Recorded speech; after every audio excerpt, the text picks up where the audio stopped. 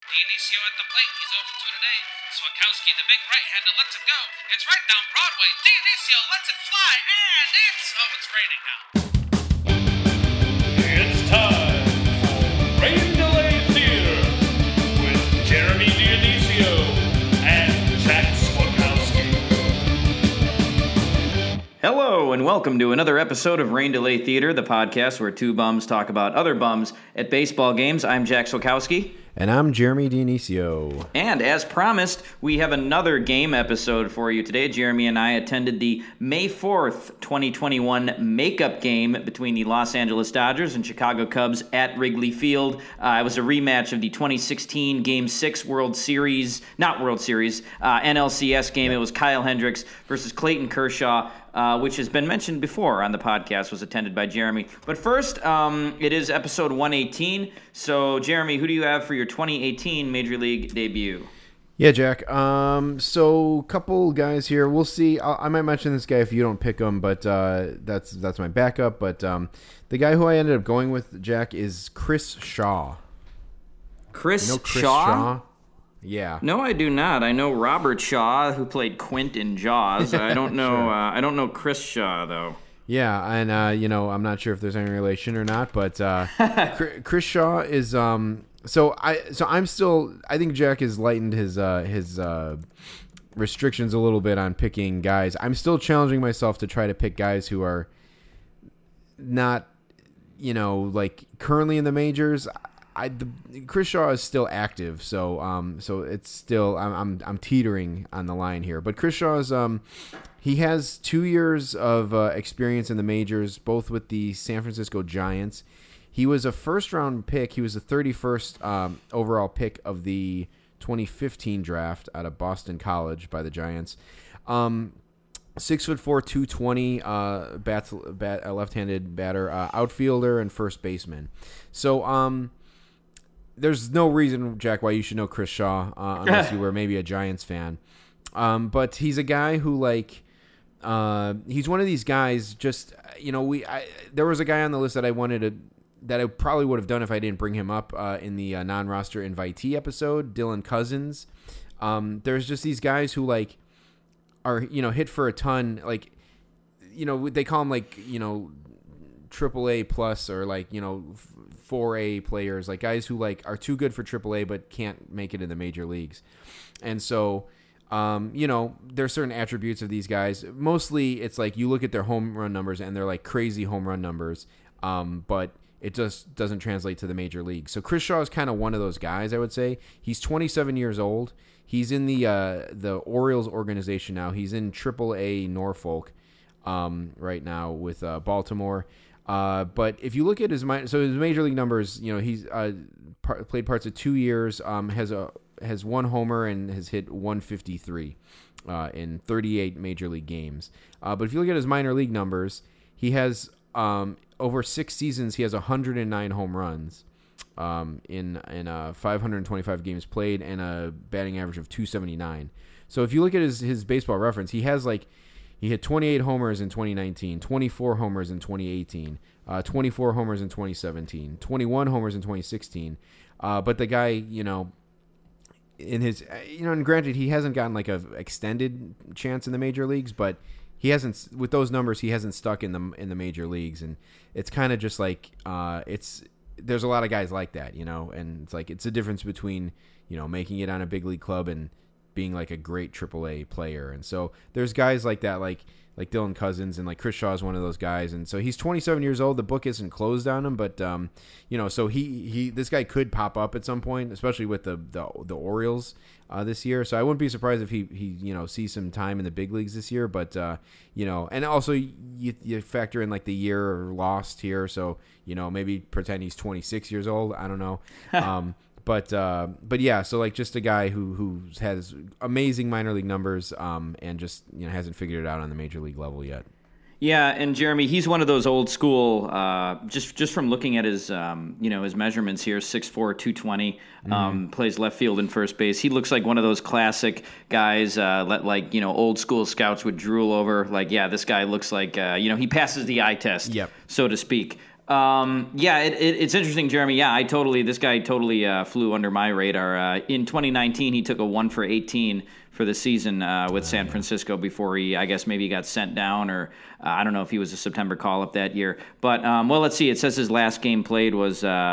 actually, I can't find his last game played on here. It says he debuted on August 31st of 18. But last night, or I guess earlier this week, you mentioned he was with AAA Norfolk. It looks like he took an 0 for 4 at the plate in his first minor league game. Yep. God bless the minor league season, starting up again. So, yeah, thank you for putting Chris Shaw on my radar, Jeremy. He's not Raymond Prentice Shaw, who was the protagonist's name in The Manchurian Candidate, or, he's not Richard Shaw, the former Marquette forward. But yeah, joins a long list of great Shaws just in my consciousness. So thank you for that. Yeah, Scrimshaw is a pretty good beer. A good beer, yeah. Absolutely.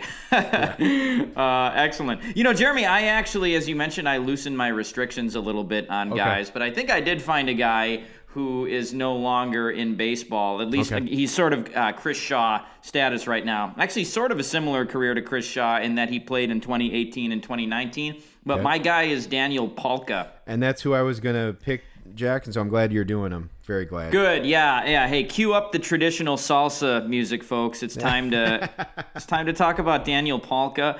He had a very strange career. So in 2018, he debuted with the White Sox. He hit 27 home runs in 2018. He finished 5th in Rookie of the Year award. 27 homers. I think that led all rookies in the major leagues in home runs. In 2019, though, he just completely fell off a cliff. He batted 84 times and he hit 107 with 2 home runs. He just became unplayable. They sent him down, and now he's in the Washington Nationals organization, probably in their AAA. But I remember one time he hit a walk-off home run. It was in 2018 with the White Sox. I think it was at home. Well, obviously it was a walk-off homer, and they interviewed him after the game. I think it was maybe Art Chuck who was interviewing him, and Art Chuck just kept asking him questions, and Daniel Palka just kept saying, Homer. And Art Chuck would ask him a question, and he would go, Homer. Like that was the only, he was like a zombie, and the only word he could say was Homer. And I thought that was funny. I was like, okay, yeah, Daniel Palka, kind of a goofy guy. Yeah. And just kind of, and I think for that year, White Sox fans thought that they maybe had a dude who was going to be on the team, and he just collapsed. He just, fell into a black hole. Yeah. So I don't know if we're going to see Daniel Palka again. I kind of hope so. It's weird that he's with a National League team, because it seems like he's generally regarded as like a guy who plays horrible defense and is probably just a DH.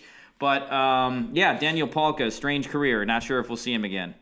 No, yeah, for sure. Good follow on Twitter also, Jack. We follow him on Twitter. Okay. As a podcast. Just not.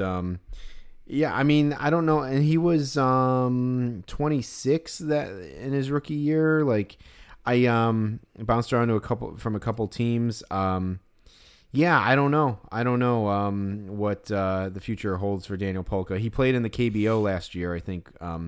With a lot of kind of players at that level. He did. He got an at bat, I guess, yesterday for Rochester, but no hit.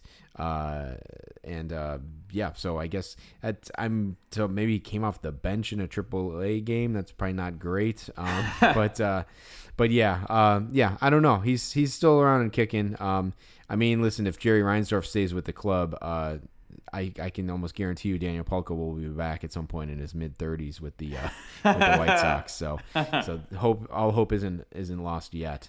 Well, at least Daniel Palka probably knows all the rules of baseball. Wow. So, okay, Jeremy. Well, we got just like 2 more years of this MLB debut thing before we got to figure out something else to do to open up the show. So we'll discuss that later. But we went to, more importantly, the Cubs-Dodgers game that happened yesterday. So originally the game Jeremy and I had tickets to was scheduled to happen on Monday night. but it was postponed at about 5 p.m. that day due to rain. The game was supposed to start at 6:40. So about an hour and a half before game time, they postponed it.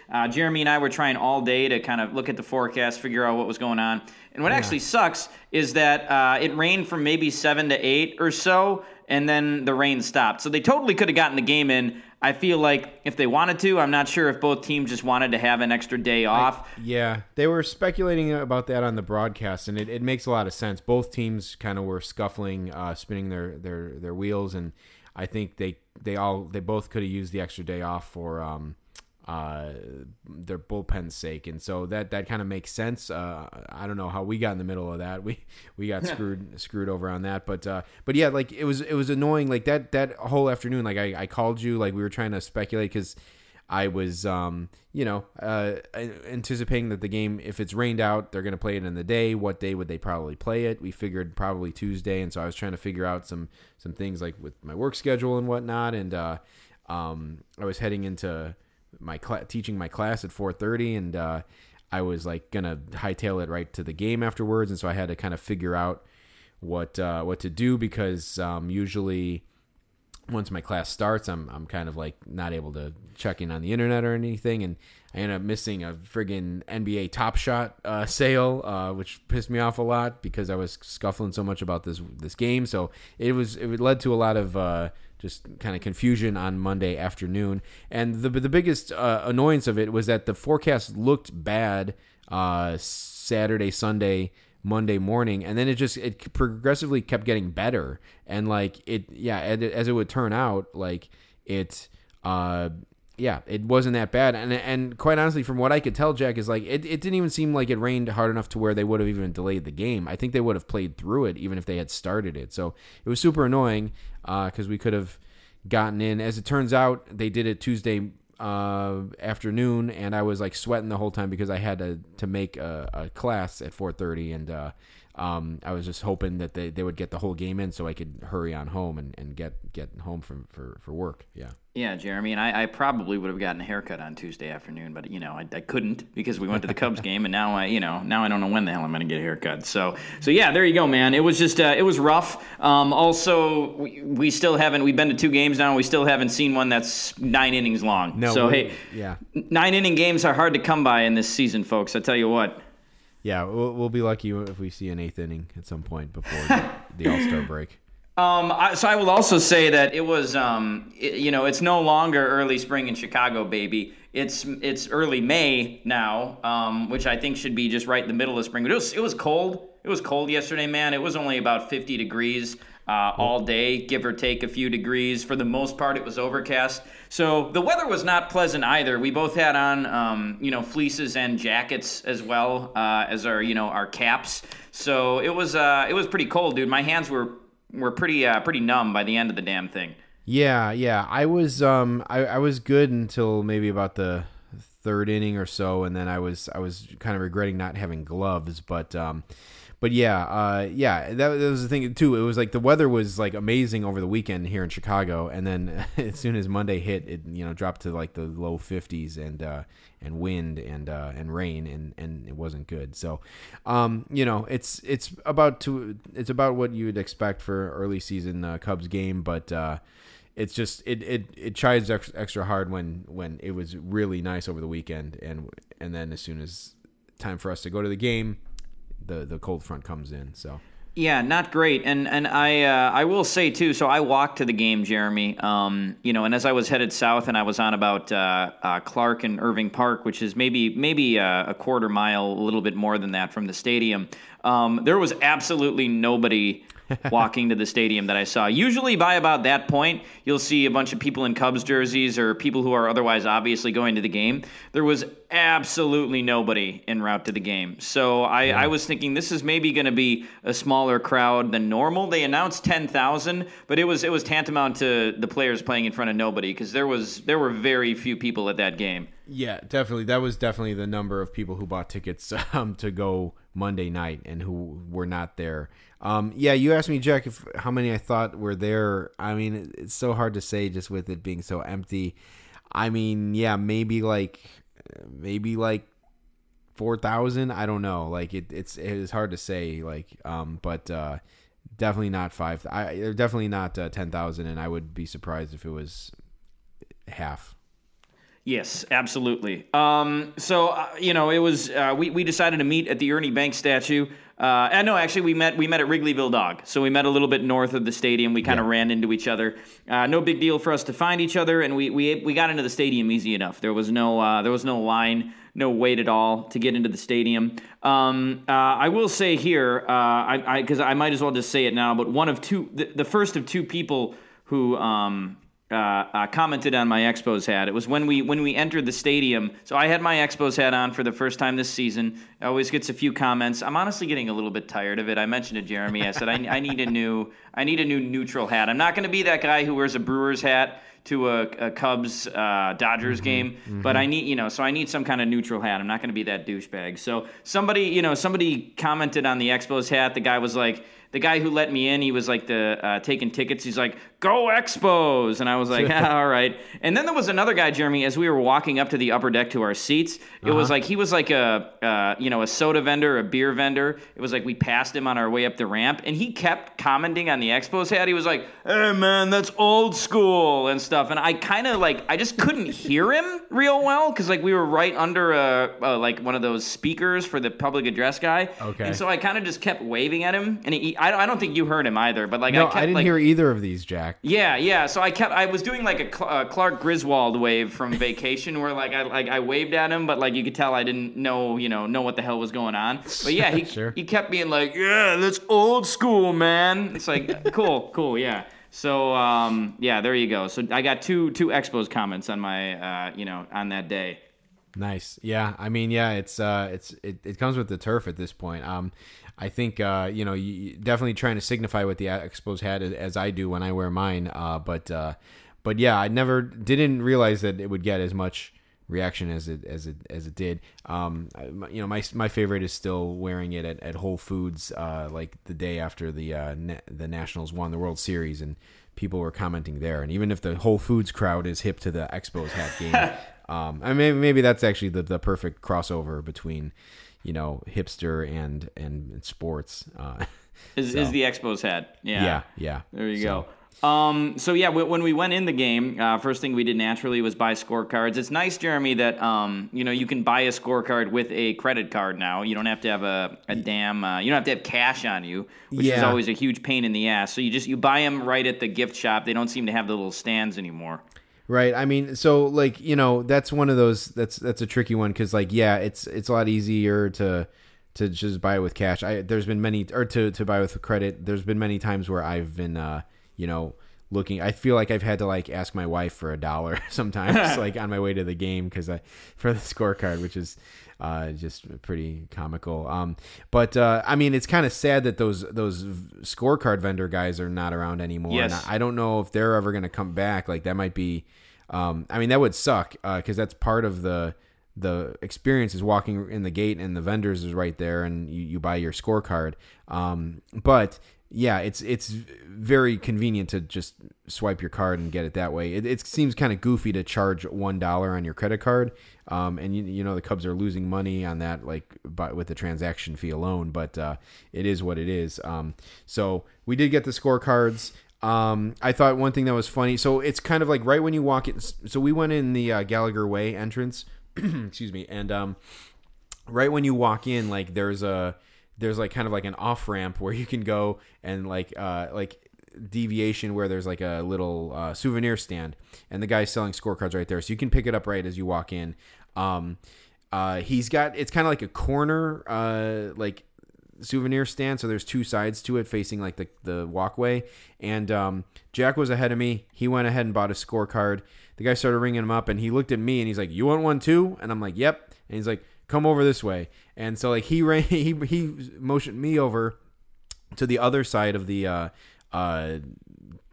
stand, and he started ringing me up for my scorecard at the same time that Jack was doing his transaction. So this guy was running two transactions at once, which is kind of funny because there was no line behind us and no sign of any rush coming anytime soon. but maybe he was just practicing for like when, like a weekend Cardinals game in the summer, where he's going to have both lines moving at the same time, because it was just kind of funny that he ring us both up at the same time, and no need for it whatsoever. But. Yeah, Jeremy, I was going to say the intention behind that move was definitely to like eliminate any sort of line, but there was no line in sight. We were the only people who I wasn't getting the energy from anywhere else in the ballpark that anybody was going to buy anything from this guy. And he had to get our asses out of there. So I don't know, like, if they told him, like, hey man, if we see any lines at this kiosk, like, your ass is grass. I don't know, man. But it was very bizarre. But hey, it was efficient, man. I mean, we both ended up with our scorecards at the same time.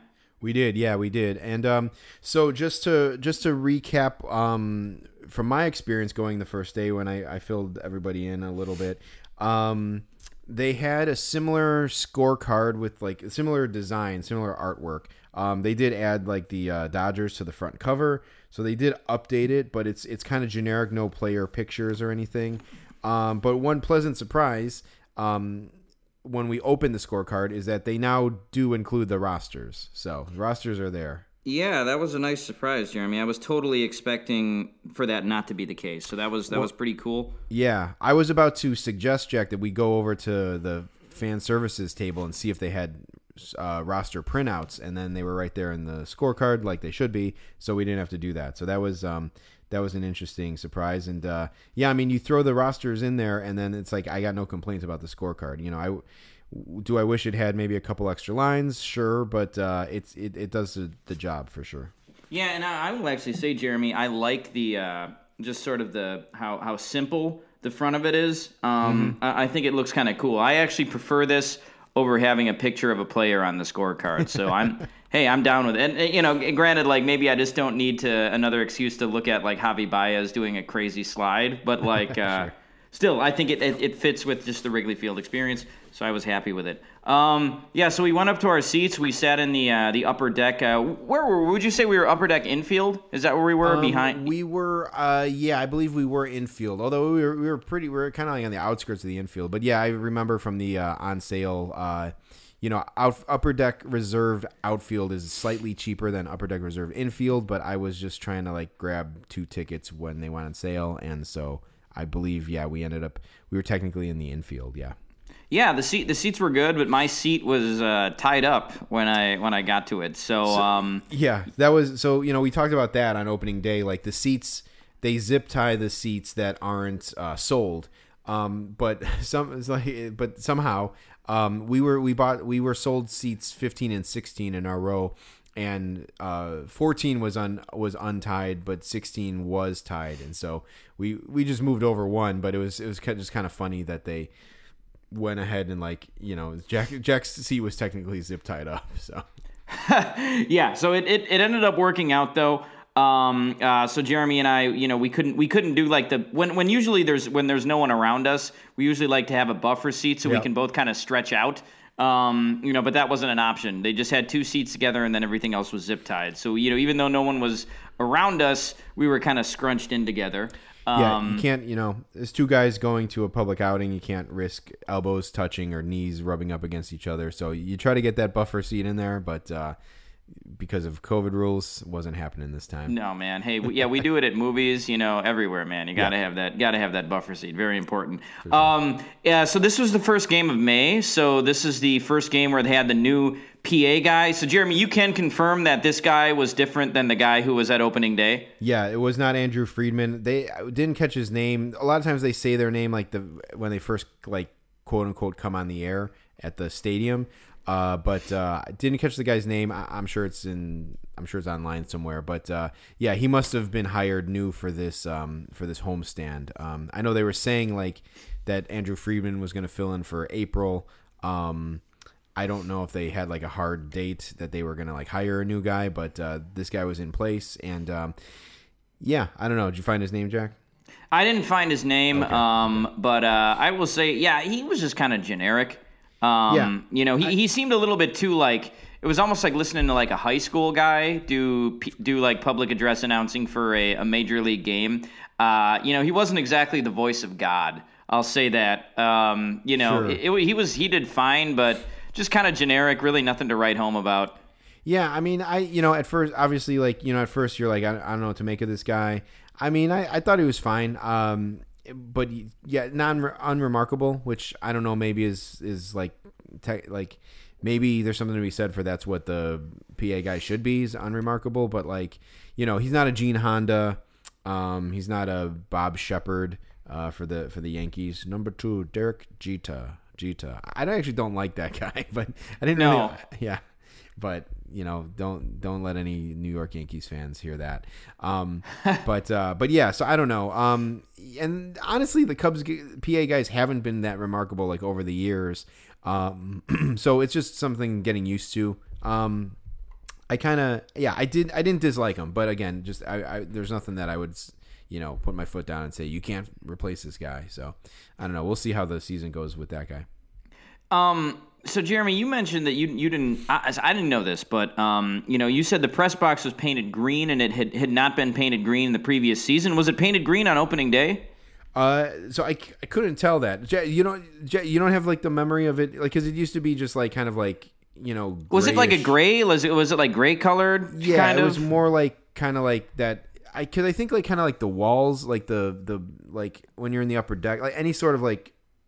I don't know. I think maybe the upper deck walls or something are painted like this like kind of like lightish grayish color. So the press box was like that color. I don't know if I don't know if that was just the natural color of the material that they used or whatever, but it was painted green this time, kind of giving like kind of like Fenway Park vibes a little bit. Yeah, in my whole life it's never been painted green. It's always been that same kind of like I guess it was like a grayish, like light grayish color or whatever. So that was kind of a shock to see. I liked it. I liked how it looked. Yeah, me too. It said Marquee Network below JD and Boog. So yeah, I thought it looked sharp. Yeah. They usually put the station identifier in front of the booth because the radio had 670 The Score, and for years it had WGN radio. But yeah, so no, I liked it too. It's just like, I don't know, like just natural, like just green naturally complements the baseball stadium just because I guess of the grass. But yeah, I it was weird. It's just, I mean, it's such a weird thing. Like my whole life it's been that color, and it's like it's never occurred to me that it's like, oh, you could paint this a different color. It was just like I always just was like, this is what it is. And to see it green, it was weird. And I don't know if it was green on opening day. I'm trying to think, like, because I'm like, they had to have shown like a shot of the press box during the first 2 homestands, like on TV. I don't remember seeing it green, so I'm wondering if they painted it just for this homestand, starting with this homestand. Again, I'm sure there's something about it from the Tribune or something online. I just didn't look it up, but yeah, it was kind of shocking. Just again, my whole life it's been that other color. So yeah.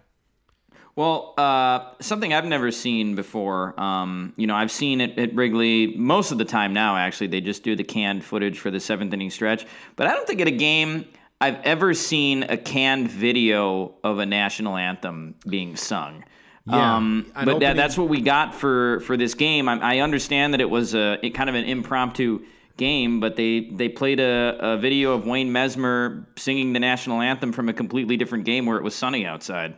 I mean, that wasn't even from a game. That they filmed that specially because he's standing like he was standing like between second and third base, like in the dirt.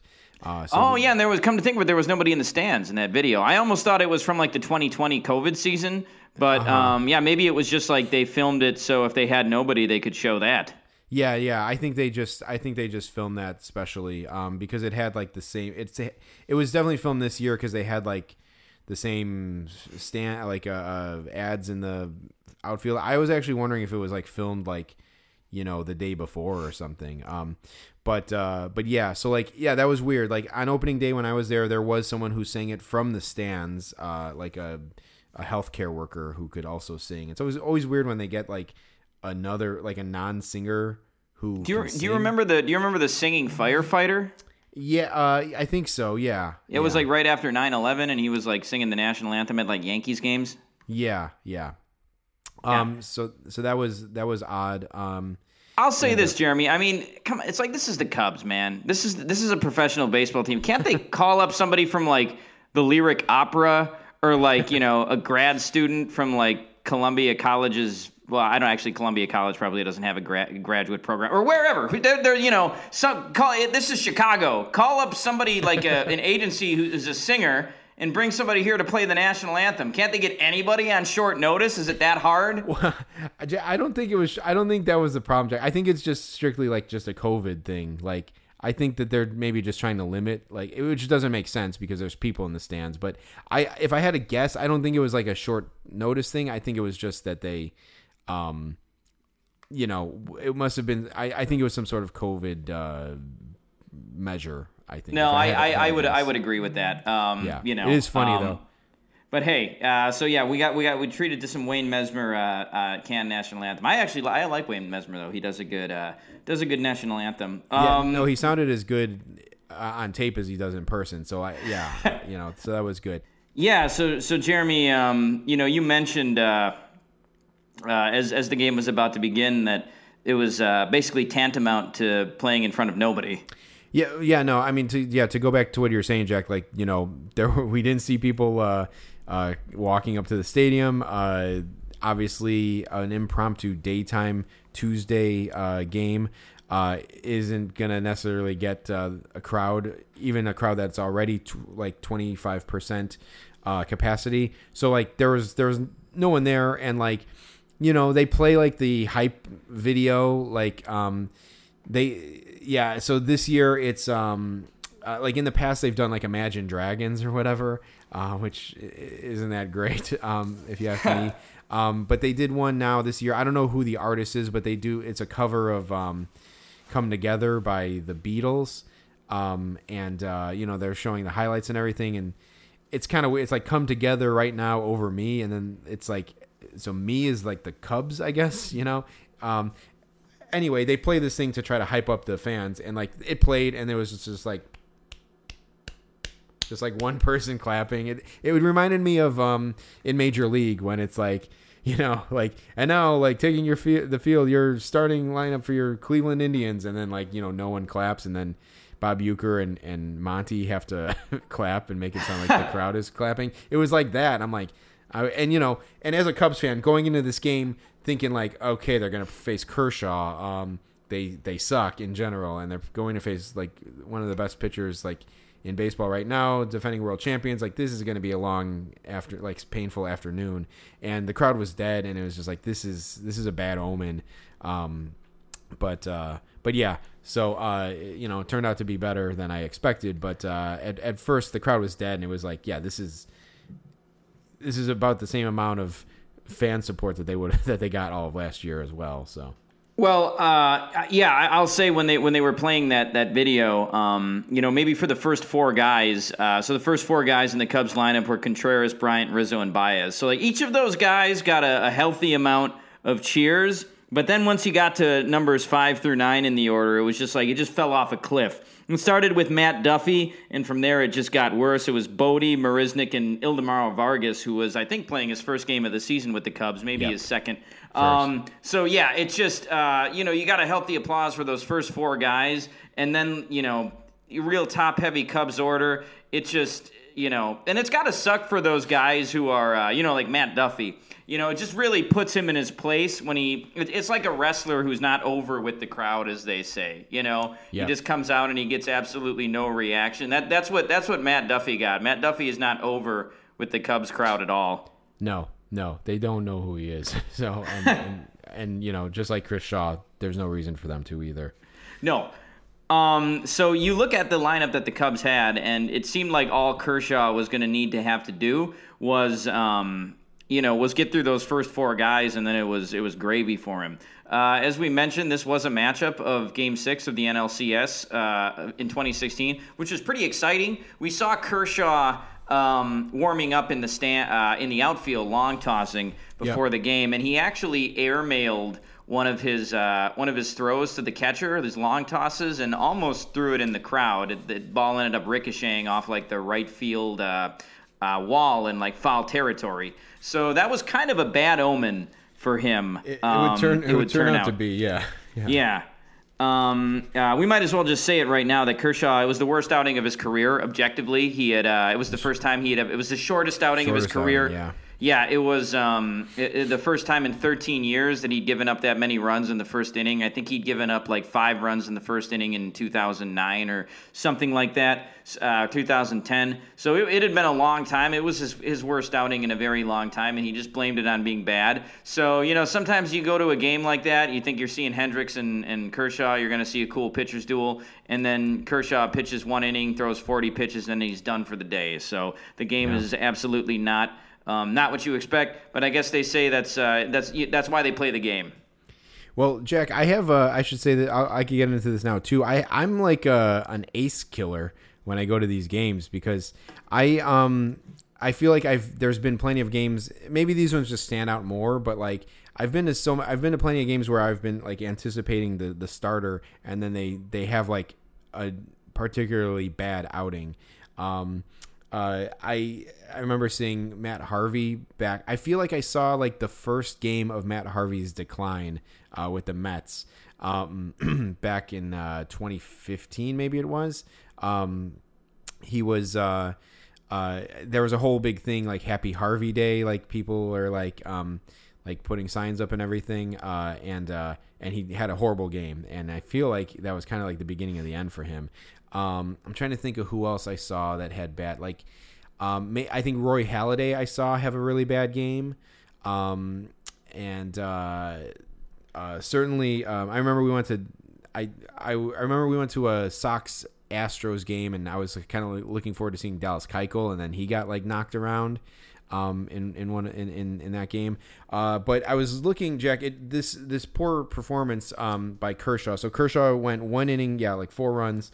All earned. It prompted me to go back and look at my history of seeing Kershaw versus the Cubs, and so I saw him in that NLCS game where he got rocked around pretty good, and I saw him pitch in 2015 as well against the Cubs. So I figured it out, and his ERA in games versus the Cubs when I've seen him is a whopping 7.62. Jesus. So yeah, I'm if Kershaw knows that I'm the common thread in all those games, he's gonna have me barred from the stadium. Of course, we did see him face the White Sox in what was that, 2018, Jack? Or 2017? Yes, it was. It was 2017. 2017, and of course that one throws off my whole ERA. If you throw that one in there, he went 7 innings, no runs. That knocks it down to a 4.95. So I got to throw that one out just to make the ERA look worse. But yeah, 7.62 versus the Cubs. Clayton Kershaw is when I'm in attendance. So yeah, I making too many wrestling references tonight there, Jeremy. You're like one of those wrestlers who has like tons of nicknames. You know how Ric Flair would always say that he was like the kiss stealing, wheeling dealing, son of a gun. It's like you're the ace killing, prospect whispering, true blue Chicagoan, whatever. I'll take all those. Yeah, I'll take all those. All right, so there you go. Yeah, Jeremy. So next time I go to a game with you and an ace is on tap to pitch, I'll know not to get too excited. Yeah, for sure.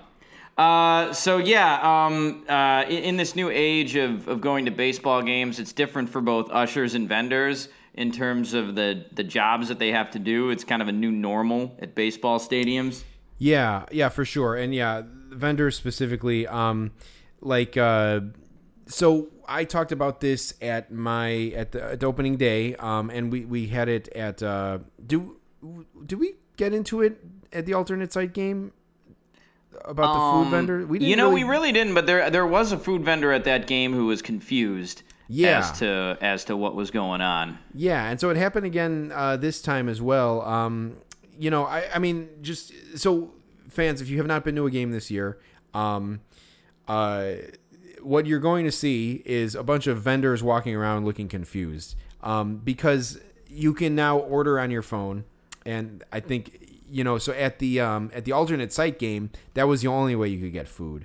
At the Cubs games, the stands are open and you can go. You just can't pay with cash, but you also have the option. We talked about this for the opening day. Is you can have someone bring you your food, or you can order your food and then pick it up from the stand on your phone. You can order it on your phone. So when you order it to be brought to you, you have to put in your section, your row, and your seat number. And if you've been to a game, certainly if you've been to a game and you're me, all you can do, you like short circuit, because all you see are people walking around saying like, is this section 414? Is this section 412? And like, thank God the Cubs like fixed their sections, because it used to be split. It's like the aisle actually went through the middle of the section as opposed to like demarcating like sections, which you would think it would. So to the credit of some of the fans, it didn't really make sense. You assume that you walk to an aisle and the seats between two aisles is one section. It wasn't. The aisle actually went through the middle of the section. So people are always fucking confused.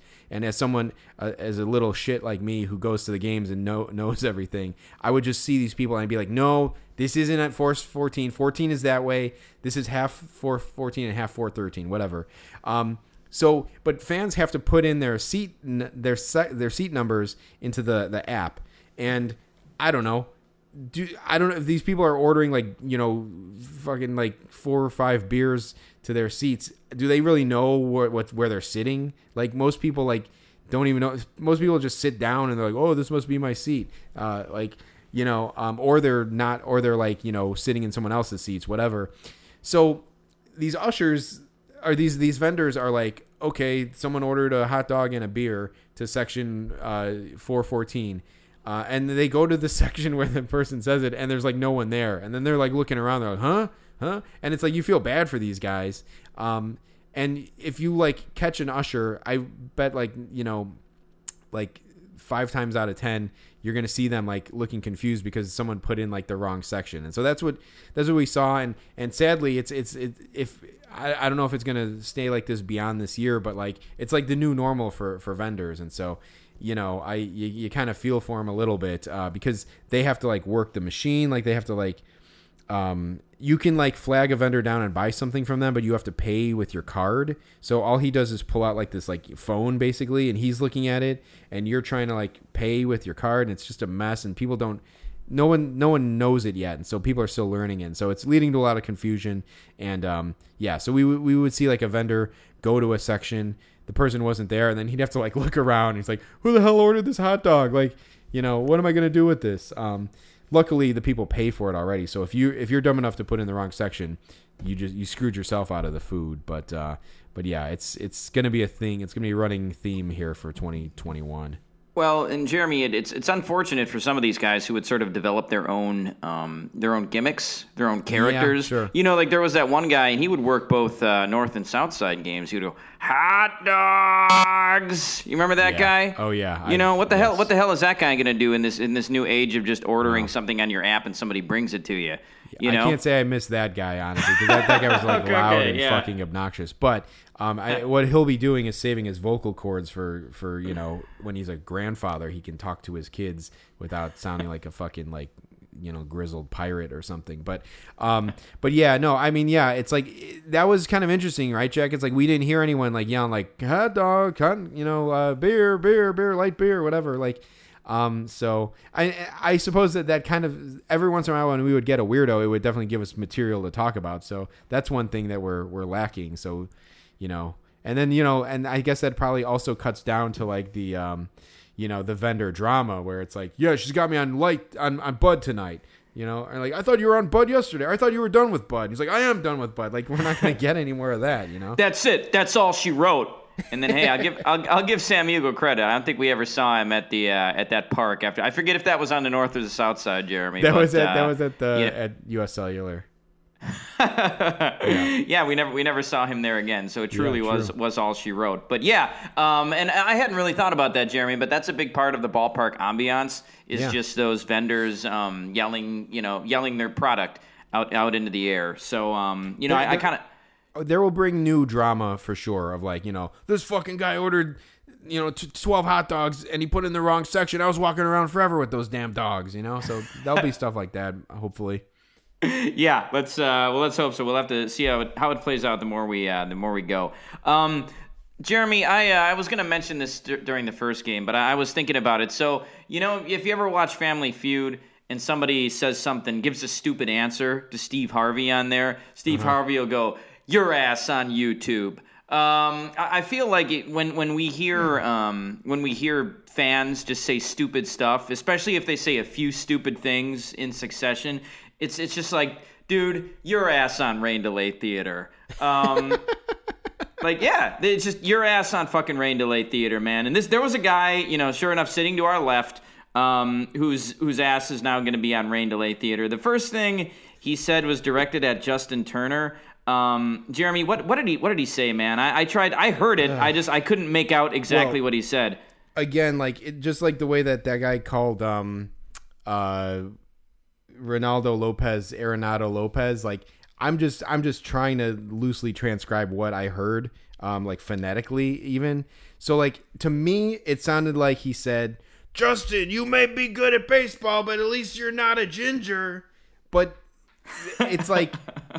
He is a ginger, I was thinking like maybe he did say that and he was trying to be like ironic or something. Like it's like, oh, but at least you're not a ginger. Oh wait, you are a ginger. Like that almost seems too much like a misdirect though, like a comedic misdirect for this guy, because obviously this guy is not the sharpest tool in the shed. He's yelling stuff at a game, just like nonsense, like antagonistic stuff, and we prefer to say it to ourselves under our breath and then on a podcast. But this guy was yelling it out to no one, to players who obviously couldn't hear him because he's like 2 rows away from the last row in the stadium. So I don't think Justin Turner heard him, even with the smaller capacity crowd. But yeah, it was something like that. It's like, you may be good at baseball, but at least you're not a ginger. And so like, I guess first of all, his comedic angle is that gingers are like, I mean, like, he's going for like the redheaded stepchild kind of like stereotype or something, like the freak, like redheaded, guy or something. Like, I mean, there are plenty of angles to take for Justin Turner. But I mean, being a red, like, he's good at baseball. I don't like him. I hate him. It bothers me to say he's good at baseball, but he's good at baseball. So like, I don't know what the angle there was. Like there's plenty of ways to antagonize Justin Turner if that's what you choose to do. I agree, Jeremy. So that was a good one to start off with. But he said something that bothered me. He said, so after Jimmy Nelson came into the game, so let's also say that this guy had like a buddy with him, and his buddy was just like some pathetic like Igor to like he was the Igor to this guy's Frankenstein. He was gonna completely sell everything this guy said and was just gonna laugh at everything he said. And so Jimmy Nelson comes into the game for the Dodgers as a reliever. And after the public addresser announced, like, yeah, now coming into pitch, Jimmy Nelson. And this guy goes, who's that? And, like, I'll say this, man. If you're trying to be funny and you're trying to yell something at a game, maybe you should at least kind of know what you're talking about. Yeah. I mean, Jimmy Nelson's been pitching since 2013 for the Brewers. He was in the rotation for a couple of years. He had a season where he started in 2016. He started 32 games for the Brewers. So this guy has pitched against the Cubs a lot. He's been around the league for a while. And if you're any kind of Cubs fan, you should maybe at least, if you're gonna yell stuff like you know what you're talking about, you should maybe at least know who Jimmy Nelson is, even if he has missed the last couple years due to injury. You shouldn't just look like a complete ass by saying, "Who's that?" Like, come on, man. You're just trying to be funny here. So just just for this guy's ignorance alone, like, the dude lost all credibility with me right there. And I'll also say for the Justin Turner thing that brevity is the soul of wit. And what he said with the Justin Turner thing was like, it was like about 15 words long. If you're going to yell something, hey, the who's that? At least that's a little bit better in terms of like being short and to the point. But if you yell something, man, you can't yell like a sonnet. It just loses all effectiveness. Yeah, no, I mean, like, I don't know if it was that one or something else, but he started yelling something. It was like, hey, and I like leaned into you and I'm like, too long. It's too long. Like, whatever he was yelling is just too long to be effective or witty or clever or whatever. I mean, as far as the Jimmy Nelson thing goes, it's like, it's so much more interesting to yell something specific about Jimmy. Like, Jimmy Nelson, here, I got one for you. you're not getting a double, Jimmy. You know, like something like that, like to reference how he rounded second base or first base, dove back into first, and separated his arm and ruined his career. Like, you know, you could say something like that. It's like, settle for the single. Like that. There you go. That's right there, dude. Like, that's free of charge. You can take that, yell that at Jimmy Nelson whenever you want. It probably would hurt his feelings if he heard it. Mission accomplished. But who's that is like, and you know, honestly, like use that for a guy who really is like unknown. It's like use it for Alex Vezia, who came in the game after Jimmy Nelson. I was gonna say Alex Vezia, like, you know, use it for him. The guy, like, that was his second appearance of his career, I think. Like, that makes sense to yell who's that to that guy. But Jimmy Nelson has like been around. It's like there's plenty of specific things you could yell at. You know, you could even say like, you know, go get him, little Jimmy. Like, I don't know, like something like, you know. So yeah, it was a misfire. This guy just he wasn't firing on all cylinders, and to make matters worse, yeah, he had his little buddy with him, who was like, I'm sure part of it was like he was like doing it for him. He's like, I gotta make this guy laugh, you know, like, so it was pretty sad. Jack, do you are you a Kids in the Hall fan? I used to watch them a little bit. Do you remember there's that character that Bruce McCullough does? He's like, because Bruce McCullough is like pretty short, and he like does the guy. He's like always fighting with Mark McKinney plays his like girlfriend, and they're always like fighting. He's like, "Come on, baby, take me back," and she's like, "Oh no, baby, you're not getting any of this, baby." And like she's like, they're always like she's always like walking away from him, and he was always like trying to get her back. But his Kevin McDonald plays his sidekick. Kevin McDonald is my favorite kid in the Hall. But he plays this character's sidekick. And he's just like that little crony who like laughs at everything that Bruce McCullough's character does. And he wears like a Redskins jersey or a Redskins jacket, like a big Redskins jacket. And he always has a fountain Coke in his hand, and that's like part of his like character. And so like imagine like this little like crony guy with this like goofy Redskins jacket and a fountain soda, like a big fountain soda in his hand. And it's like that's who like. That was the dynamic that these two guys had. It was pretty funny. All right, I'll have to look up some Kids in the Hall now. Those sketches do seem to still hold up. Some of them. Oh yeah, it's great stuff. Great stuff. This guy, I will to this guy's credit, he did have one when Edwin Rios pinch hit for the Dodgers. He said, "Alex was the better Rios." I mean, if anything, that's too dated. You know, Alex Rios hasn't played in you know, probably 6 or 7 years. And hey, the only reason the guy knew who Alex Rios was is because he spent some time with the White Sox. I guarantee you that. You know, he didn't. He just got lucky that he knew a guy. You know, it's like, oh man, he's like, there was a guy on the White Sox named. He might have even Googled it. You know, but like he got lucky on that one, that he had something, because that did have some sort of semblance of you know, cleverness, I guess, if I'm being generous. So at some point, at one point, Jake Marisnick, and this guy was a Cubs fan. He had a Cubs jacket on. At some point, Jake Marisnick got hit by a pitch, and he goes like, "Take your base." And like, but it's like, it sounded antagonistic. Like it sounded like, as if like, you know, a guy in the opposing team was like, you know, maybe got hit and then was like maybe staring down the pitcher, and you would yell like, "Hey, take your base." But he yelled it at Jake Marisnick. It's like, hey, the guy got hurt. Like it happened. He got hit in the wrist. It's like you count like 1,001, 1,002. And then he goes like, "Take your base." It's like he didn't even give him a chance to like shake it off. I'm like, and I said to Jack, I'm like, that was a pro Cubs chant, or a pro Cubs like yell that guy did, and it's like it didn't sound like it. So this guy is again just all over the place.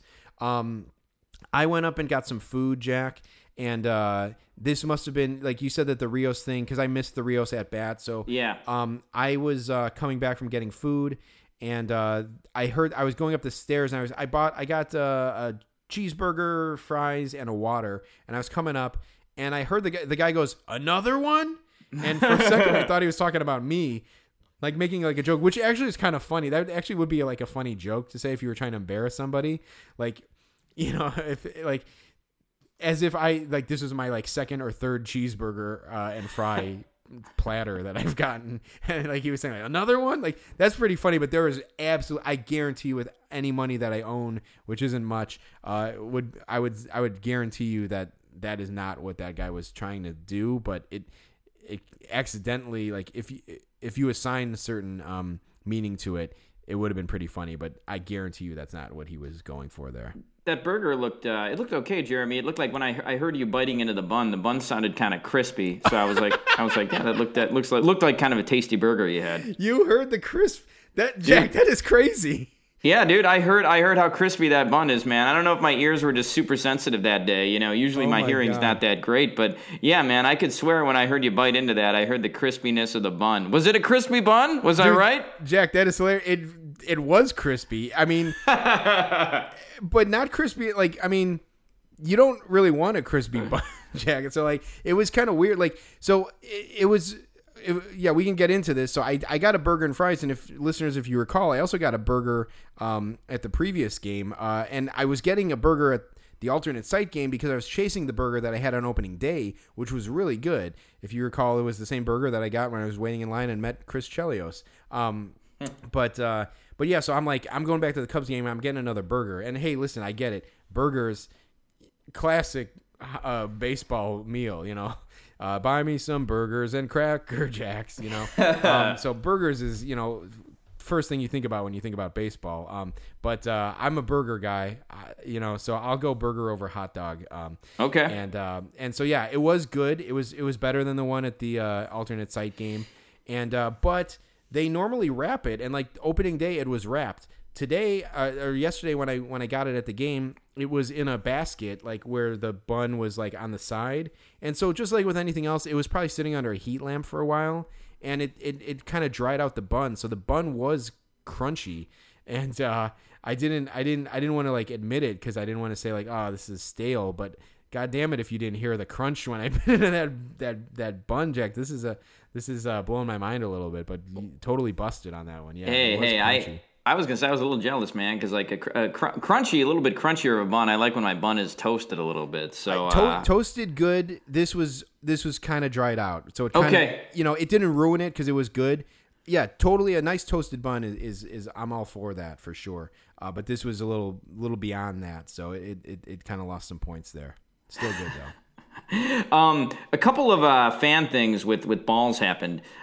First of all, some guy behind home plate, I think it was Baez or I don't know, somebody fouled the ball off and it went behind home plate into the second deck. And a guy caught it with his bare hand. He made a really nice play on it. Yeah. JD and Boog were kind of like, giving him some props up from the press box. It was sort of right in front of the press box that the catch was made. And the ball was not hit softly. Nope. So the guy made a pretty good play on it despite how hard it was hit. And it was one of those things where the whole stadium kind of applauded for him when it was caught. Yeah, definitely. It was like to the side just a little bit, and he was able to kind of, just make a nice play on it. And, they were, we could see Boog and JD looking at him. And so like, we knew that they were talking about him on TV, and I watched the replay of the game last night, a couple innings, and, they certainly were showing him, and, it's kind of one of those things where like, you dream of having that kind of, moment happen to you, and people thinking like, oh man, this guy just made an awesome catch. Like that's pretty, that's pretty dope. But and like, there are some guys who will milk it, and it's like, all right, buddy, enough. This guy actually was being pretty cool about it. He wasn't really milking it. Just celebrating with his friends and whatnot. And then they showed it like on the scoreboard too, like later on in the game, and it's like, okay, let's not give this guy a big head. But it was a pretty good play. He definitely, they showed him on TV a lot. They were talking about him. So yeah. There was another fan incident. It was a Keibert Ruiz homer. So I was actually just reading about this guy today, Jeremy. So he's a catching prospect for the Dodgers. Pretty exciting that we got to see him. Actually, seems like he's one of the top prospects in baseball. Certainly one of the top. Probably there was an article in the Athletic, I think it was today or yesterday, like talking about all the top position player prospects in baseball. And the two catchers they talked about were Adley Rutschman and this guy, Keibert Ruiz. So the guy is he's like a legit prospect that's coming up. And he pinch hit in the 7th inning for the Dodgers. He wasn't listed on our roster, so he must have been called up for the doubleheader. And he hit a home run, I think on the first pitch he saw. I believe not it was totally the first sure pitch. about that. Yeah, I think it was. So first pitch home run, and I know he hit a home run in his first at bat of last season too. So it was cool to see. It was a no doubter. He hit it from the left side of the plate. But so we went into the right field bleachers, and what happened was a dad grabbed the ball and then gave it to his 3 or 4 year old kid, and he lifted his 3 or 4 year old kid up and took him down right to the front of the bleachers, right by the basket. And then I guess he told his kid to throw the ball into the outfield. And so the kid left-handedly threw the ball back to into the outfield. So this guy made his kid throw the ball back. And Jeremy, I was reading on Twitter this morning, so this clip kind of went viral. You can look it up if you want to, folks. And somebody who posted it, there were about 150 comments, and all of these Cubs fans were just praising this guy, like, yeah, that's what you do, like, you're raising your kid right. And then there was one reasonable person who was like, catching a home run is a once in a lifetime thing, and this guy just made his kid throw it back, and everybody was like, oh no, like that was a Keibert Ruiz home run, it's just gonna end up in the back of his closet somewhere, it means nothing. And then people just blasted this guy for saying what I think is the reasonable thing. I've been to 250 baseball games in my life, at least. I've never even come close to catching a home run ball, heck, even a foul ball. And so, people were just praising this, oh, it's such a great tradition. Like, if you hate this, it just means your team doesn't have any traditions. It's stupid, Jeremy. It's a dumb tradition, and I hate it. And I would never, ever throw a home run ball back if I got one in Wrigley Field. Well, I sure as hell would bring a dummy ball back with me, and throw that one back, because I also would not want to throw back a home run. Yeah, Jack, and as a Cubs fan, this one I'm torn about, honestly, because it's I'll say this: most of the people, yeah, sure, why not? I'll generalize this. Most of the people in the bleachers are idiots anyway. If you care about the game, you don't sit in the bleachers. So there you go. And that goes for my tie guy too. I don't see why not. Yeah, but so there's that. All right. The tradition of throwing back a home run ball, in the sense that it's like spitting in the face of the team who just got a home run off of you. I can kind of get on board with that sentiment. Okay. So there's that. Would I do anything for a ball? Yes. Would I step in front of my friend and co-host for a ball? Yeah, absolutely I would. I have done it. And I think I don't know. It's a tough one. I would definitely it's at some point in recent years, people have been spotted switching the ball out and throwing a different ball back. That is what I would do. Because I would want to keep a home run from anybody, especially Keibert Ruiz, and so the people who are saying it's a Keibert Ruiz homer, it's this guy may be one of the top catchers in baseball in a year or two, so you would be pretty, and it's his second career homer, you would be pretty, if this guy goes on to set any sort of records as a catcher for home runs, you're going to wish that you had his second home run ball of his career. So yeah, it's bad. In the sense of just if I take out all judgment of of just the act itself, and just analyze that specific that specific event, I'm still torn, because it's also kind of messed up, because it's the kid had no say over whether he got to keep it or not. The kid probably would have wanted to keep it, even to play with, but the dad just was throw it back, and it's the kid had no say in the situation. I bet in years, maybe in years later, he'll share the same sentiment as us and be like, Dad, why'd you make me throw that ball back? I hate you. I hate baseball. I'm gonna smash your car or whatever. That's kind of a weird thing too. It worked perfectly. I'll say the execution of it itself couldn't have gone better. The kid threw it. It actually went over the wall. The kid, he ran the kid down. There wasn't he wasn't like he wasn't like coercing the kid. It all happened like so quick. He ran the kid down. We saw him carrying the kid down. We knew exactly what was going to happen. The kid actually threw the ball on command. He made it over the wall. So from an execution standpoint, it turned out really great. Jack, do you remember what I said to you after it happened? I do not.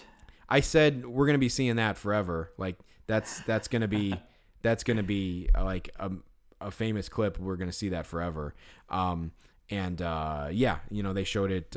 They showed it yesterday in the recap after Game 2. I don't know. It was a more laid back podcast would have like just been like, what a great moment. I think we're both conflicted about it at best. Jack, I'll say this: did you catch what jersey that guy was wearing? Kyle Farnsworth. Kyle Farnsworth, 44. Okay, I'll give the guy a little bit of credit for that. I mean, that's a pretty deep cut. I had mentioned the other day that I saw a guy wearing a Kosuke Fukudome jersey. I feel like at some point, a jersey can only be worn ironically, even if you're not wearing it ironically. Fukudome is definitely at that point. So is Farnsworth. Like, people see Farnsworth and they're just like, oh yeah, the crazy guy who just like fights people. I'll give the guy credit for that. That's a pretty good jersey to wear to a game. So, credit where it's due. Sure. Yeah. That was good call there by that guy. I think we're going to be seeing that clip though forever. One thing I didn't talk about opening day was some of the video board stuff that they showed. We didn't have it written down here, Jack, but they did kind of like this kind of like home run derby kind of game.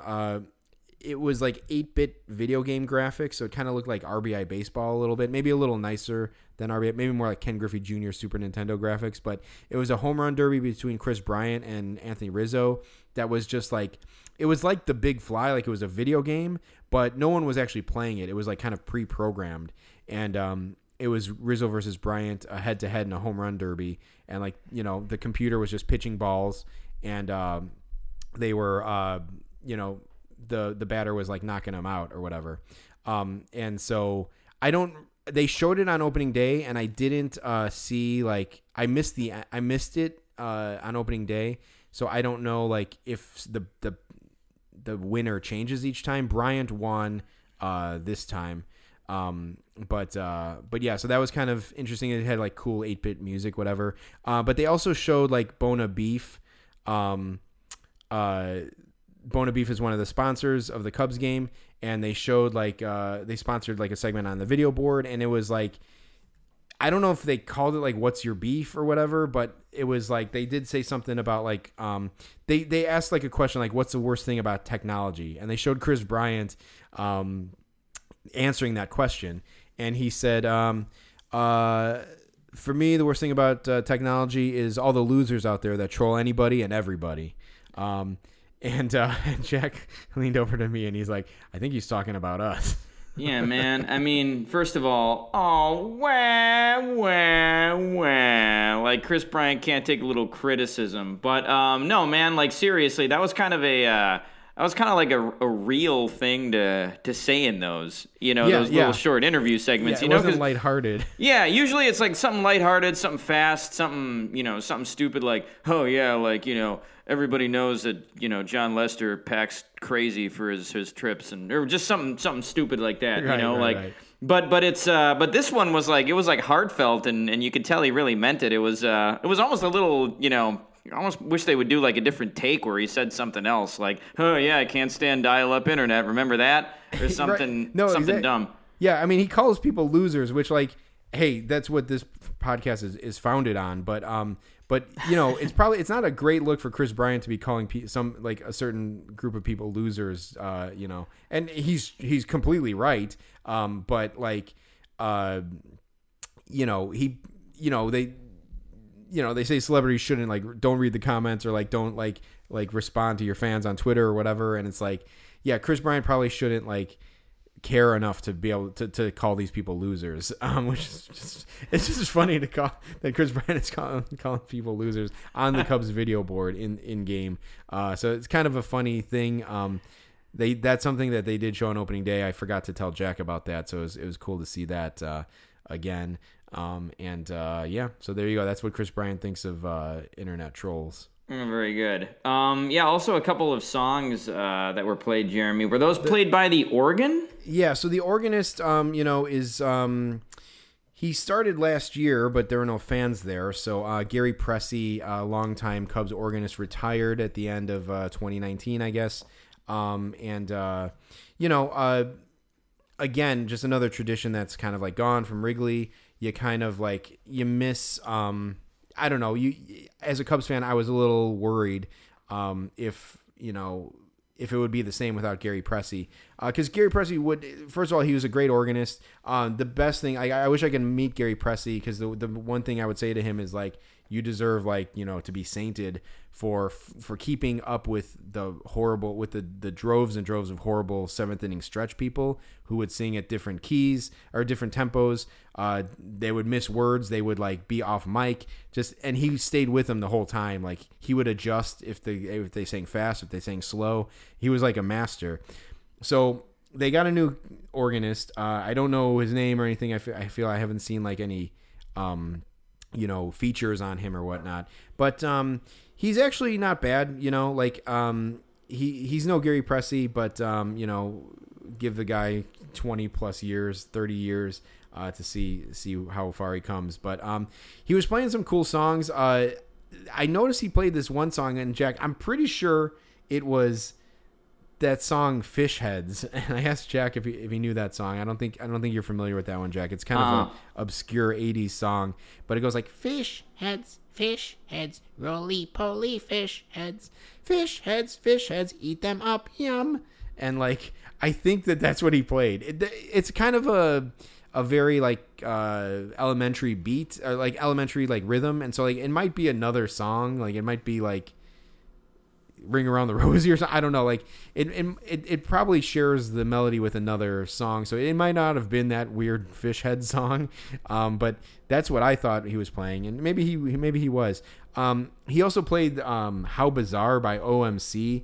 I don't know if you know that one, Jack. Maybe if I heard it, I might know it. Yeah, it's like it has like a trumpet in it. It's like How Bizarre. And then there's like these women that sing like, ooh, baby, it's making me crazy every time I look around. That song, I have horrible connotations with that song. I remember driving to my first day of junior year in high school with my friend Dave Mulcrone. He had a Cadillac, a big boat Cadillac, and he was like the first of our friends to drive, and he picked me up for the first day of school, and he was listening to Q101, which was like the alternative station here in Chicago, and they played that song, and I was just miserable going back to school, and it being like early in the morning and just feeling like shitty. And like I remember that OMC song played on the way to school and on the way back, and so I have this horrible association with that song. It's kind of a catchy song, but the guy was totally a one-hit wonder. Anyway, the organist was also playing that song, so maybe he was playing Fish Heads. I don't know. So, Gary Pressey, he also played Home on the Range too. I'd never heard that one at Wrigley Field before, so I thought that was nice as well. I want to say he played that for somebody, I want to say like I've heard that song for a certain player, but I'm trying to think of who that would have been for. But like, yeah, he had a wide range. He had a wide library. So like, Gary Pressey would play like the King of Wishful Thinking sometimes by Go West, and he had like a good catalog of songs that he would play. And so if this guy's playing like kind of obscure songs like that, he definitely played the OMC song. So like, I appreciate that. So maybe this guy will grow on me to maybe like the PA guy.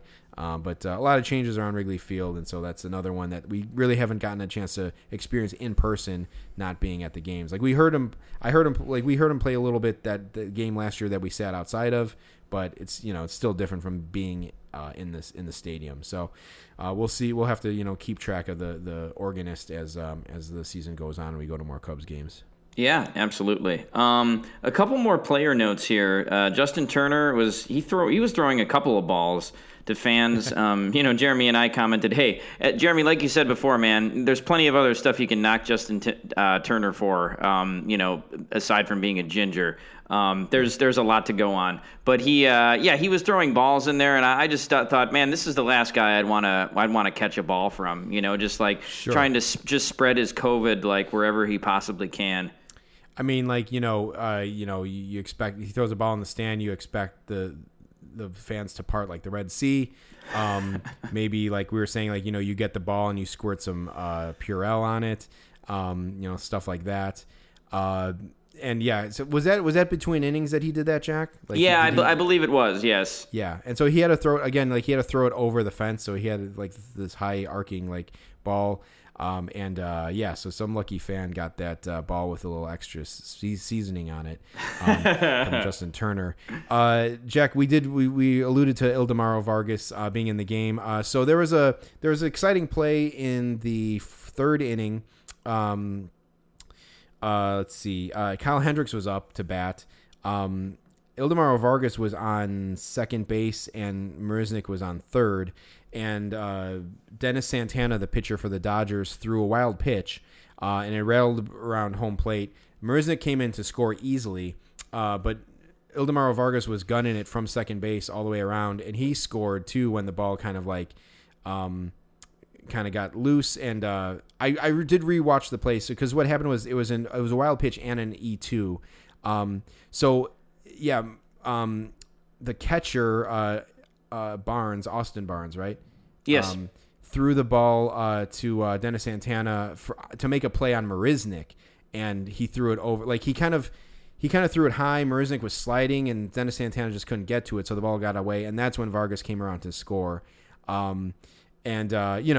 Exciting moment for the Cubs. It put them up 6-0 at that point, and so being a fan of the lesser known guys sometimes.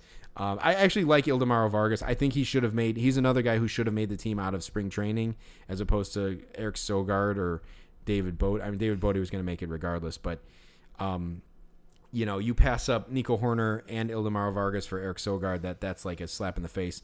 So I'm pulling for Ildemaro Vargas, and he scored, and I got excited, and I just yelled, "He's here to stay! He's here to stay!" So you did, yeah. And Jeremy, so Jake Marisnick hit a solo home run a little bit later in the game, and you also yelled, "He's here to stay!" when Jake Marisnick hit that one. So yeah, you were happy about some of these these bottom of the order Cubs bums. We'll check back with you in a week's time and see if you still feel that way, but. Yeah, Marisnick did hit a 2-run homer tonight, and the Cubs are trying to. I don't know, man. I got the game on here. Jock Peterson hit a ball that looked like a walk-off homer, a walk-off grand slam, I think, and it ended up being a sac fly. It really looked like it was gone. The wind must be blowing in. But yeah. So so here's the thing about having like enough bums on this team. It's like. I remember on opening day hearing we talked about the succession of bums that they announced, like Sogard, Marisnick, Walters, whoever else, and I was just thinking you put enough Matt Duffy, you put enough bums on the team, somewhat you're gonna end up falling in love with one of them, you're gonna end up liking one of them when it's all said and done, and. It might end up being Jake Marisnick. I mean, if the guy keeps playing good, I can't help but tip my hat to him, and especially if he's helping my team win.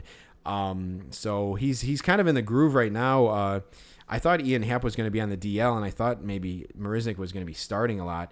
Right now, Peterson and Happ, honestly, I mean, they should not fuck around with Happ. Happ should be the center field starter, like if he's healthy. But Marisnick is making a case to get more playing time, and possibly he's putting up better numbers than Jock Peterson right now. And so I don't know if you could start him over Jock Peterson, but I don't know. Marisnick might be playing himself into more playing time, and Happ isn't playing that well either. So something's got to give there.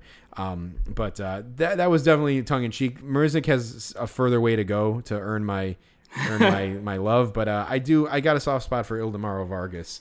So I was happy to see him come up to the club after getting the shaft on opening day and to score on that hustle play. So I was happy for him there.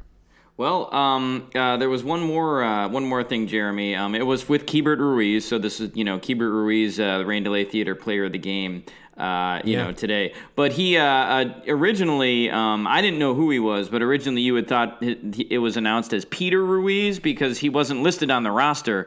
So I think you kind of took your eyes off of the at bat for a second there. Yeah, exactly. I missed the crack of the bat because I thought that he said, Peter Ruiz. And so I'm like, who the fuck is Peter Ruiz? Who gives a shit about this guy? And then next thing I know, the ball's flying, into the right field bleachers. And then I'm like, oh, that was Keibert Ruiz. And it's like, fuck, man, I was writing his name in the scorecard and I missed the swing. And so that kind of pissed me off. So I think maybe I blame that one on the PA guy. I was gonna say, yeah, man, he needs to work on his diction, dude. Yeah. So I got to hit that T harder. So I don't know. I'm so glad to see it. I saw the ball sail out, so that maybe that's enough. I saw half of the homer, I guess. But he got a good swing on it, and I will say they made a Topps Now card of it that you showed me, Jeremy. So that's kind of cool. Yeah, for sure. I got my order in for that one, so that'll be cool. Always a fan to get one from a game I was at. But yeah. So I mean, listen, the game itself. I mean, it was a blowout. It was good for the Cubs, 7-1. They got that Marisnick homer late in the game to make it 7-0, and then Keibert broke up the shutout by Hendricks. Hendricks went the distance, which was much needed after having some real clunkers. I think his ERA was in the 7s going into this game. I think he got it down under 6, which was nice. And that good outing was no thanks to Javi Baez, who made 3 errors in the game. I don't think I've ever seen a guy make 3 errors in one game, Jeremy. Yeah, 3 errors in one game and 2 on one play, right? Yep. Yeah, he whiffed a ground ball, and then he tried to do that thing where he shoveled the ball from his glove to second base, but there was supposed to be a double play ball, so he whiffed fielding the ground ball. The guy was safe at second base, and then I guess to try to maybe catch the guy off guard, he shoveled the ball from his glove to the second baseman, but the ball went nowhere near the second baseman. It went into the outfield. And then the runner on second took third. So, yeah, it was technically an error on the ground ball and then a throwing error on Baez, all in the same play, all with 1 out in the 7th inning, with 2 outs to go in the game. So it was a garbage, boneheaded play by Baez, who's normally a pretty good fielder. Better than pretty good. Yeah, I mean, it was literally just him fucking around. I think because he knew they were up 7-0 or 7-1 at that point, and so. But it was just sloppy, and it shouldn't have happened, and it kind of made the second baseman look bad a little bit too. The play was over, and he kind of just shoveled it for no reason to the second baseman, and I think he was kind of like you said, he was trying to maybe catch the guy looking, but the second baseman wasn't even on the same page as Baez, and so it was just a weird play, and I was sweating it out because it was about I gave myself the deadline of 3:45 to leave the ballpark. To get back, I had to be back by 4:30, and I had to walk to my car and then drive home, and I guess I wasn't hitting any game traffic, but I just wanted to make sure I got there on time, and so I was really sweating it out because I'm the game. It was 3:30 going into the top of the 7th, maybe even 1 out, and I'm okay, definitely going to be able to see the end of this game. I think Jack, you said well, it looks like you're going to get this whole game in, and I was kind of in the back of my mind, I'm don't jinx it, Jack, and. So that happened. I'm no, they're just extending this damn game, and I won't it would have sucked even if that with them up 7-1 and leaving with 2 outs, probably rest assured that they would win the game. But at that point, I'm we made it this far. I want to see the last out, and that made it a little hairy there at the end. But yeah, game ended. We were trying to decide I was gonna just kind of take off and just leave Jack to his own devices. I ended up doing that and just kind of walk into my car and made awesome time. I got home in 20 minutes. It was 4:05 on my kitchen clock when I got in. So must have been that small crowd. There was no traffic. Yeah, no, got in, made it pretty good. there. Jack, did you have any trouble getting out of the game? God, I didn't have any trouble getting out, Jeremy. When we got out and we descended from that, we were basically at the top of the upper deck. I'll tell you, man, when you've been sitting for 3 hours, like, your knee in that cold weather, your knees get real stiff. And you forget, man, when you're walking down that the upper deck, those are steep stairs. They're steep stairs, and they're not really like big stairs. They're just big enough for you to like put your foot on. So you can't like take big steps down them. You have to take little steps down the stairs. Dude, I almost like fell flat on my face going down those stairs. I was like, holy crap! I gotta hold on to something. But there's not any rails there because my legs were just so stiff when I was walking down. Man, I thought I was gonna pilot, man. It's like, and I always forget that too. It seems like that always happens to me, like in the cold weather games. Every time we go, it's like Travis Bickle says in Taxi Driver. Man, I got to start remembering this stuff. Like I gotta remember how steep those steps are for the next time we go to. We're going to a game in June. I gotta remember that, man. Jesus Christ, it scared the crap out of me. Get your stretches in, get loose, stay loose. No, Jack, I've had those moments too, going down those stairs, and like, I don't know, you see every once in a while you see like an old timer going up and down the stairs, and they're like holding on to like there's the seats because there are no rails, so they have to like hold on to the seat, like the armrest of the seat, and like they're trying to pull themselves up, and you're like, oh geez, this looks bad. Like it's like a rickety, like covered wagon, like going on a bumpy hill or a cobblestone street or something. It's like, this doesn't look good. And and then when you yourself are like doing it, and you're like, in your 30s or whatever, in relatively good shape, and like you are like maybe finding yourself like needing to hold on to the seat, you kind of feel like, what's wrong with me? But it is, the stairs are pretty darn steep. Yeah, well, they paint you painted the press box green, like, you've done all this other stuff. I think you can put some railings on those stairs, for... I'm surprised it's not against, like, code to have railings, but... Yeah, no kidding. So that's dangerous. So that... Cool. So make a skull note of that one, that I gotta do that. Sure. Okay, so yeah, some quick news and notes here, Jeremy. You had... the first thing you have listed here is... Yeah, so I'll just say it, Jack. I was listening to the game tonight. This is a damn good game, Jack, that we're missing right now. They've scored a run in each of the extra innings, so it's like I'm surprised it's still going. It was 3-3 going into extra innings. The Cubs tied it up in the 8th, and each team, it's 5-5 now. They've each scored a run in each of their at bats, basically. So we'll see what happens. Tony Walters is up here with Matt Duffy at second base. So we'll see what happens. But I was watching the game earlier, and they were talking about, like, I guess David Bodie, Eric Sogard, and Matt Duffy have like formed like an alliance, kind of like, I want to say like a team years ago, like the bench guys created like a name for themselves, or is that ringing a bell, Jack? Like, I know there was like the Red Sox were like the idiots, but that was like the whole team. Like, I feel like the benches, like the bench guys, like have done that before. But what was the White Sox one? The Dirty Cat Salon? Dirty Cat Salon. Those were just like fucking douchebags with bleached blonde facial hair. But yeah. So anyway, so those Bodie, Sogard, and Duffy have created a ship name for themselves. Bogard Duff, and if you want to revisit athletes being creative and the pratfalls of that, look no further than this. Bogard Duff is their name, and that's just bad, man.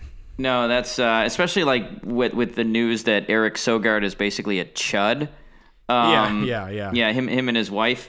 That's a real shame, Jeremy. I wonder if that's going to be on their Players Weekend jersey. Oh God, yeah, right. Bogard Duff 1, 2, and 3. Well, Jack, fucking kick me in the dick if two of those guys are still on the roster by Players Weekend. Okay, like what are we about an hour and 28 minutes into this podcast? Mark that down, folks. If these two guys are on the team come Players Weekend, I'm buying that White Sox jersey, and I might even buy a fucking Brewers jersey. So, but yeah. So I bet they both are still on the team at that point. But yeah. So I don't know. That would be sad. But yeah. I mean, I don't know. It's like Duffy has been hitting okay. Sogard for a while was hitting better than all three of them, or better than the other two. Bodie had a big game yesterday. They're kind of like trending upwards with me. I'm trying to accept them. But this is not helping. Bogard Duff is like, it's so bad it's good almost. Like, I don't know. It's so bad it's bad, right? Yeah. Well, it's like the Joe Mauer thing with Players Weekend, where his jersey just said Mauer. It's like, Joe Mauer, comedic genius or complete dullard? I'm not, I'm not sure, but yeah, the Bogard Duff thing is another level of stupid. So we'll see where it goes. I will say that would excite me if it was Bogard Duff 1, 2, and 3. That would actually be kind of awesome. So we'll see. I have a feeling they wouldn't go there. That would be the only redemption to any of this. Would be that, and it would only be a slight redemption. Jack, we talked about it kind of in the opening, but minor league baseball started yesterday, and man, I didn't even really think about it, geez, like it's great. I was seeing like a lot of updates. Like there's obviously a bunch of guys prospects who you've heard about that you couldn't even check in with how they were doing because they haven't played a fucking game in over a year, and so. I don't know. There was just like a little bit of excitement just reading all, like I was texting with some friends about some prospects. Wander Franco had like this like really like big hustle triple in his game. Jordan Walker, first round pick for the Cardinals, hit a home run on his first pitch seen in pro ball. Ed Howard had a good game for I think it's Myrtle Beach for the Cubs. Like there was a lot of excitement in the air. It's just like these guys haven't played in, since 2019, and like some of them were drafted, and haven't played professional yet. And like, I can't imagine what it felt like for some of these guys to get back out there after being on the shelf for so long. So it was kind of a cool thing. I kind of wish I was more in tune with it. I've been planning to get, MILB TV this year. Turns out it's only $40 for the whole year. That's pretty damn good. That's not bad at all. I guess maybe they figured that just not that many people would want it, so it's a little cheaper. But yeah, I would assume you just get every minor league game that's broadcast. I think you get every minor league game that's broadcaster that like has a feed. So like, I mean, shit, that's a ton of games. So like, I'm gonna do that. I kind of wish I would have already had it in place for yesterday, so I could have watched some games. But yeah, it's like it's great to have minor league baseball back and to like be able to now see some progress of some of these the prospects that we've been following for a while now. And every team has their prospects, so like there was no progress being made, so now we can finally track some of them, and that's exciting. Yeah, it is cool, Jeremy. And hey, Rain Delay Theater actually brought you two of the top prospects. We saw them. Wander Franco and Bobby Witt Jr. are two of probably the top 4 prospects in baseball right now. We got to see them both, which is pretty cool. Yeah, absolutely, and they will make the majors in one day, and hopefully we'll be able to cover them on this podcast. So that was very cool. Another thing that happened earlier on the Cubs broadcast today, or in this whole series with the Dodgers, is Rick Sutcliffe has been sitting in as the third man for the booth with Shambi and JD. And I gotta say, I don't really like. I guess Shambi and Sutcliffe work together on ESPN. I don't know how many TV games they call. I feel like maybe they may have called more radio games, but as much of a train wreck as in general the third man in the booth has been for the Marquee Network, and so by no means is Sutcliffe any better than any of these guys. He kind of sounds like Maddie, she's over there doing the thing, like, or like she's doing one of those missions exactly. And like, so I can't help, like, it's like Sutcliffe now permanently just sounds like that, even if he is sober, to me at least. So he's not really bringing that much more to the table. Yesterday, all he was talking about yesterday was his nephew or his grandson's little league, and like someone threw like a high pitch like above the batter, and he goes like, I see so many of those in Little League. It's like, what are you talking about? Little League? Like, stop talking about Little League. This is a professional baseball game. Don't talk about Little League. Like, there's no place there for that. Like, and so, yeah, it's like, come on, Sut, rein it in a little bit. We got to get him to stop talking about Little League. But it's kind of the rapport between him and Shambi is pretty good. Shambi is pretty brutal on Sutcliffe. He really like kind of just like he asked Sutcliffe a question and he's like, and he gave like a dumb answer. He was like, oh yeah, whatever. It's just some dumb jockey answer. And as Shambi said, like, yep, I should have known better than to ask you that or to ask you any questions or something. He's kind of mean to Sutcliffe, which is kind of funny to hear. And it's kind of nice to hear JD kind of like throwing it, like talking trash with them as well, like kind of throwing it around. So yeah, I think it's I don't know. It's like if they insist on shoehorning these guys in, I think Sutcliffe would be like the guy who I would vote for to be like a semi-regular, certainly over Grace and Dempster for sure.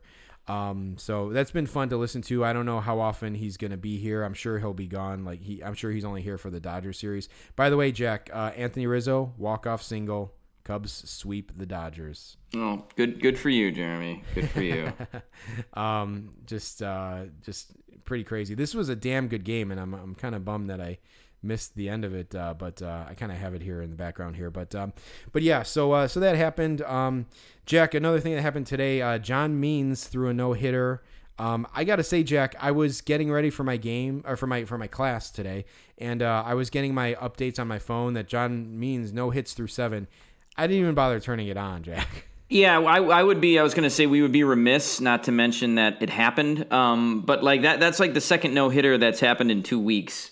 It's just or 3 weeks or whatever it is. Yeah. It was almost a perfect game. Again, I think a guy reached on a wild pitch on a strike 3, yep, which happened in the third inning. So I guess for most of the game there was no shot at a perfect game. But yeah, I mean, we've had 3 no-hitters in the month of April. But they're also saying that offense is the worst it's been in years. As far as just the overall league batting average. Mm-hmm. So I almost wonder if these no-hitters or even just one or two hitters are just going to kind of become a normal thing. I don't think no-hitters are ever going to be a normal thing, but we could be looking at a record year of no-hitters for baseball, to the point where could it be boring to get a no-hitter? Well, was it 1991, Jack, where there was like all those no-hitters in baseball after like not having a no-hitter for like 9 years or I don't know. Like I think I'm trying to look at the list of no-hitters here. I think it was like 90 or 91 where there was just a ton of no-hitters. Yeah, I don't know. 3 already and we're like at May 5th. So I don't know, man. It could be another year like that. But yeah, it's kind of sad when a no-hitter happens and you don't even want to bring up the video, and obviously, MLB like inundates you with it. It's like he's through 7, no hits. He's through 8, no hits. He's entering the 9th, no hits. And it's like I was like, I'm not gonna put that on. Like, and I like him lefty. The lefty no hitter, 2nd in a row. I like that. I even kind of like John Means, but like John Means was an all-star in 2019. Yeah. So kind of cool. It's a cool story, but I'm like, I got no time for a John Means no hitter right now. I got work to do. So so yeah, I guess congratulations. But Mariners, you should be ashamed of yourself, I guess. But yeah, so that happened, and then we got to check in. I don't know if there's been any Daniel Robertson plate appearances since he's. I think week. He's on the. He got his concussion, Jeremy. So I think he's out. Yeah. So it's. I was gonna say, folks, that's kind of that. Hey, I hope Daniel Robertson gets better, but that's kind of saving my bacon, I think, because there was no indication that they were gonna stop playing Daniel Robertson. Not at all. So yeah, the fact that he has been injured has kept him out of the lineup. Also, not good. Christian Yelich came back for 1 game. game. Yeah. And he's basically going on the IL indefinitely now, which is not good for the Brewers. They don't know what's going on with him and his injured back. So that's not good. So we'll see if the Brewers can stay in contention. But yeah, no Daniel Robertson updates because there haven't been any. He's been out of the lineup. But one thing we did, we had an over/under on Tony La Russa throwing himself under the bus after a White Sox loss. I think that it was 4.5 games that it would happen. I took the over. Keep in mind, folks, this was only about 3 or 4 weeks ago that we did this over/unders. There's already been 2 instances now of La Russa throwing himself under the bus after a White Sox loss. The first one was, I think, a week and a half ago or so. Lucas Giolito was pitching in a game, and he was pitching pretty well. Yeah, I think this was about a week ago. And La Russa just didn't take him out. Giolito said after the game that he was tired, but La Russa ran him out there for an extra inning, and then the White Sox ended up losing that game. And Giolito later revealed that he was basically out of gas, but he went out there anyway because they didn't take him out. So that was a faux pas on La Russa's part for just not knowing, what was up with his starting pitcher. Mm-hmm. And then in yesterday's game, or was it today's? It was this morning's. Yeah, it was this morning. This afternoon. Yeah, it was this afternoon. Yeah. So it was an extra inning game for the White Sox. The game ended 1-0 Reds victory, but Liam Hendriks came out to run in the 10th because there had been a double switch. The White Sox were playing at the Reds. La Russa was not aware of the rule that said he didn't have to have Hendriks run. He could have had Jose Abreu run, and a reporter had to tell him about that rule after the game. So Tony La Russa did not know the rules of the game he was managing, which is completely inexcusable and embarrassing for Tony La Russa. Jeremy, yeah. I said 4.5 on that, and I took the over, but I don't know if we're going to get to that because I'm not sure La Russa is going to be managing the White Sox much longer. Well, I mean, what are they going to fire him in the middle of the year? I don't think that's going to happen either. I think they're stuck with this guy. It's just crazy, and it's getting kind of like uncomfortable. It's like I don't like, you don't really want to be ageist. I want to talk shit about people, but just calling him out just based on his age is kind of like low hanging fruit a little bit. It's kind of like yelling "Who's this?" to Jimmy Nelson. But like, it's not good. It's not good. Like, it's like, and I don't know, like, if throwing himself under the bus, it might be the wrong term because that has some sort of like altruistic like connotation. Like, I feel like he just keeps like kind of making a fool of himself a little bit. And it's kind of sad if it's because he's just old, you know? Yeah. And I was reading on White Sox Reddit after the game. They said the White Sox post-game show, our Chuck Garfien they were trying to justify La Russa not knowing the rule. They had our Chuck, Frank Thomas, and Ozzie Guillen in the studio, and Frank Thomas and Ozzie Guillen were both like, "Yeah, we didn't know about the rule." And so our Chuck was like, "Yeah, we got a Hall of Famer and a World Series winning manager here, and they didn't know the rule." So how was anybody supposed to know about the rule? But I'll say like Frank Thomas and Ozzie Guillen are maybe not the two guys you would expect to know about this rule. I mean, if you want to talk about two guys who are just out of touch and the game has passed them by, those two guys would be on the list of players like that, especially Ozzie Guillen. So Ozzie Guillen probably doesn't even know that you have a runner on base in extra innings. So like. Not a good situation all around. And especially reports came out in the last week or so that some players were unhappy with the fact that La Russa was screwing up all this stuff. So, we'll see where it goes. I'll say this, Jeremy, it's very White Sox what's happening. It couldn't possibly be more White Sox than what it is. So that's at least good to see. Yeah, absolutely. It's kind of like all we expected it to be. Just we still haven't seen the bench for being Latin happen yet, but I'm sure that's coming very soon. I mean, Luis Robert now on the shelf. That's one less guy who he can bench for. I was gonna say they're all getting hurt, so it's not gonna be able to happen. But there's still Moncada and Abreu are still on the team, and Leury Garcia. maybe these guys are intentionally putting themselves on the 60-day DL to not have to play for this guy. They figure like we'll just wait it out on the DL until this guy retires or is forced to retire. And then we can get a real manager in here for next year. But, I don't know. We got to get to a White Sox game. I guess we won't be seeing Luis Robert or Eloy Jimenez, so that's kind of a bummer. Maybe we'll, I guess Andrew Vaughn and Michael Kopech will have to suffice, but I may have just jinxed Kopech, so he's about, what we have. Hey, Jack, I forgot about that. We have...